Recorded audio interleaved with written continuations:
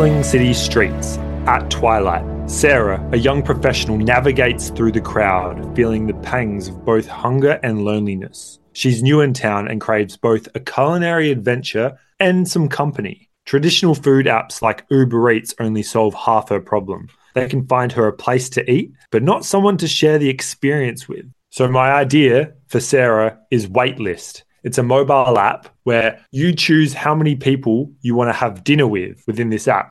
And then what it does is it schedules you a future date with a bunch of random individuals at a random new sort of exclusive restaurant in the city. And then you can go into the app and put in sort of your preferences, what are your food preferences? What are your people preferences? So I want to dine with one person that's older, one person that's younger, someone who works in engineering, someone that works as like in the theater or whatever.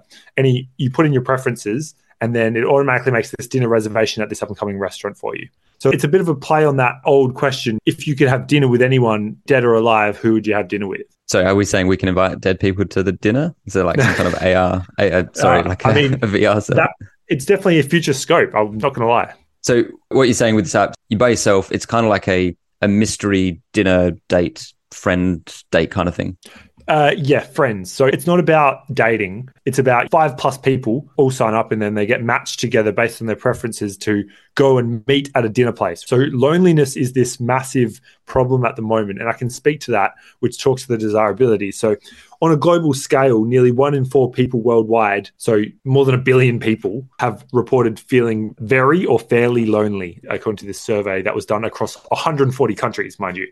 So global scale, who are these people that are going to use this app? Well, obviously they need to be sort of interested in restaurants and going out to dinner and that sort of thing and want to socialize with sort of random people. So they'll need to be fairly sort of sociable. But the actual target market would be sort of an urban professional, probably singles, maybe travelers, these types of people who are moving through cities or coming to cities to experience, different things like restaurants. Yeah, it feels almost like a bit of a contradiction because we've got on one hand being lonely, on the other hand, you need to be sociable.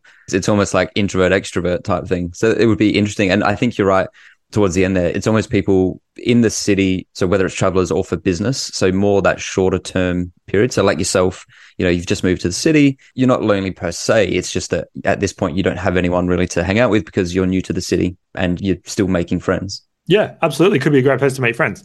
So yeah, I'm an exact target demographic. Yeah. And I reckon the other good thing here, in terms of restaurant booking. So if you're going to a restaurant by yourself, probably harder to get a table because the restaurant sees you as one person, which means less money. It means you're taking up a table of 2 minimum. So you're obviously only going to give them half the revenue they could get if they'd brought 2 people in. But if you're booking a restaurant for 6 people, that's more attractive because obviously that means more money to them. So maybe, and we'll probably get to it later, having the restaurants on board with this, almost like if you're booking through this app, it's almost like we've got some reserved tables or you get some kind of priority preference. Yes, exactly right. And that could be tied into the business model.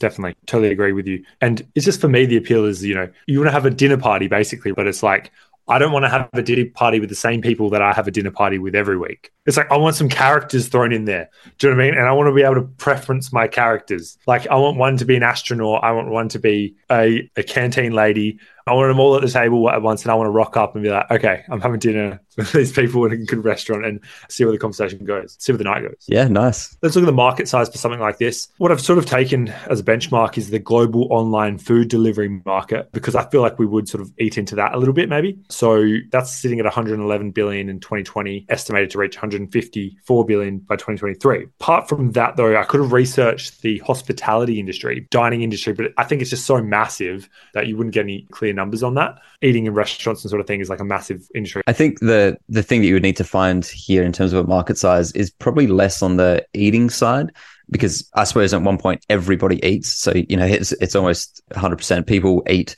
but it's probably more the people willing to go on something like this, because obviously you're putting yourself out there. You are meeting random people, strangers that you've not met before. So there's probably a personality type. It's probably almost more the dating apps. If you look at the dating apps, who are the kind of people that go onto those kind of apps? They're willing to put themselves out there to meet random strangers, which we also know is a big market. Absolutely. I think you're right. In the research for the competition I did, It did come up as dating apps, as the competition, social meetup platforms like meetup.com. But then also on the restaurant side, maybe reservation sort of services, Open Table, Resi, those sort of ones as well for the restaurant booking side. So just jumping into the revenue model, this app could be a subscription. We could earn money as sort of like a partner for restaurants. We could potentially offer discounts to the consumer and then act as like a sort of lead gen for restaurants. We could book them before they're even open or whatever. We could create wait lists, which is the whole name of it. Just sounds cool. I literally am addicted to this idea. I'm getting high on my own supply here. Yeah, I love it. It's a good idea. For someone like you, you're in the perfect position for this because you've moved to the city, like we said. You're looking for exactly a solution like this. So you're experiencing the problem firsthand. Yeah. And just the name, wait list. Does that not just sound like it's just perfect? On the name, and obviously, the name at this point is just something to try and describe the idea.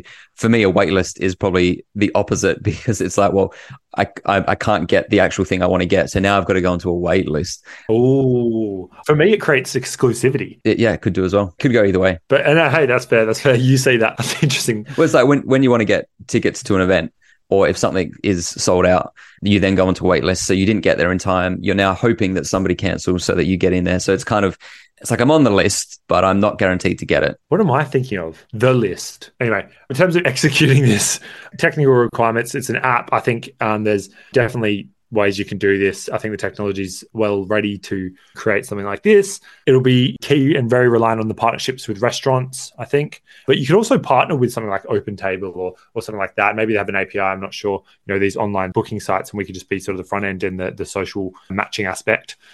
Yeah. So that's what I was thinking. Waitlist, name TBD now, but yeah. Yeah, I love it. I think it's a great idea. And I think, your point at the end there is probably right. Rather than build the whole booking functionality, because I think the challenge there is getting into all the restaurants and then tying in with all their systems. If you've got a third party who already does that, like OpenTable, basically you're doing the step before that, which is getting the group together. And then you can use apps like that to then make the booking. How can you build an API? How can you do the matching part of it? Like that's the value proposition, is the matching part. The booking part, if you can get it done by someone else to start with, maybe eventually you build it in, but great idea. Love it. Yeah, thanks, Dan. I'm impressed with myself this week. I haven't been this impressed since Fission, the fish fashion idea. Fish fashion. Gee, that was like episode 3. Yeah, seriously, I've not been this chuffed since. Good. That's what we want. We want to love these ideas. But, if other people love them as well, if you're listening right now and you love it as well, reach out to Patrick. Make it happen. Absolutely. What do you got for me, Dan? All right. So you're in a different country. You're in an English-speaking country. But when you go to many other countries around the world, obviously language is a major barrier. And obviously English and Chinese to an extent as well, it's being more widely adopted. So, the language barrier isn't as much as it used to be. I do also think, though, just as on a personal note, the different languages are quite cool. Like I love the culture, the history, and all that part behind the various languages. But obviously understanding people is a challenge. There is translation software out there. So Google, probably the best known with its Google Translate. They've also got their augmented reality option where you can hold the camera over some kind of text in another language and it will in real time translate it on your screen, right? So that's pretty cool. But what about during a conversation? So you don't necessarily want to have your phone out and every time someone says something, you're trying to put it in and then you're kind of putting your response into your language and then having to read it back, or getting out one of the books the phrase book where it has all the different languages. So what I want to do is boldly go where no one has gone before, because I reckon I've got an idea for a universal translator. You might think this already exists. So we just talked about Google Translate. There's books, there's things that probably already do this stuff, but I'm going to take it a bit further. If you think about any sci-fi show, Star Trek, as an example, any of those shows, all the alien cultures, they speak, but the crew of the Star Trek ship, for example, they understand it in English. It's just in their head, they understand it in English, right? So I'm going to do something very similar. Now I'm going to go straight into the feasibility in terms of how you would actually build this, because I think that's obviously the key point. How is this different? So I'm going to use a technology called bone conduction, which you might have heard before. It's the technology that's in hearing aids, right? So what we start with is speech recognition. So we're going to have a device, and let's just say you can use your phone. So your phone will understand what somebody else says. So you talk to me in, let's say you say a phrase in German. My phone picks up the speech, right? It converts that speech into text. It then turns that text into my language. So that's pretty straightforward up to now, right? Mm-hmm. So you speak in German. See. Yeah, very good. picks it up, converts it into my language. Then the next bit is it converts my language or my text into sound waves. It sends those sound waves to this bone conduction device. Now, this device sits just over your ear. So it's kind of like a hearing aid. So just imagine a hearing aid, but kind of just sits over the top of your ear. And what it does is it takes the sound waves and it turns them into little vibrations. And those vibrations vibrate against your head and your inner ear. And that changes that in your head into sound. It changes it back into sound. Yeah. It's kind of how the hearing aids work. So because you can't hear the sound directly, converts the sound to vibrations, and then inside your head converts those vibrations back to sound. Does that make sense? It does. Right. So all I'm doing here is instead of just taking your natural language and passing it through like a hearing aid, it's basically doing the translation first, and then it's passing that through. Okay. So you're talking in German, but I'm hearing it in English. Now, the thing with bone conduction technology is that you hear it inside your head. I haven't actually experienced this myself, but you hear it in your head as if you're thinking it, which sounds really strange. Yeah, there's definitely, and producer Rodney's typed that in. There's headphones that are bone conductor. I've had them as well. They literally, it does come into your head. It does feel like that, 100%. Yeah, right. So this is where we're using that technology, and all we're doing is before we're doing this translation.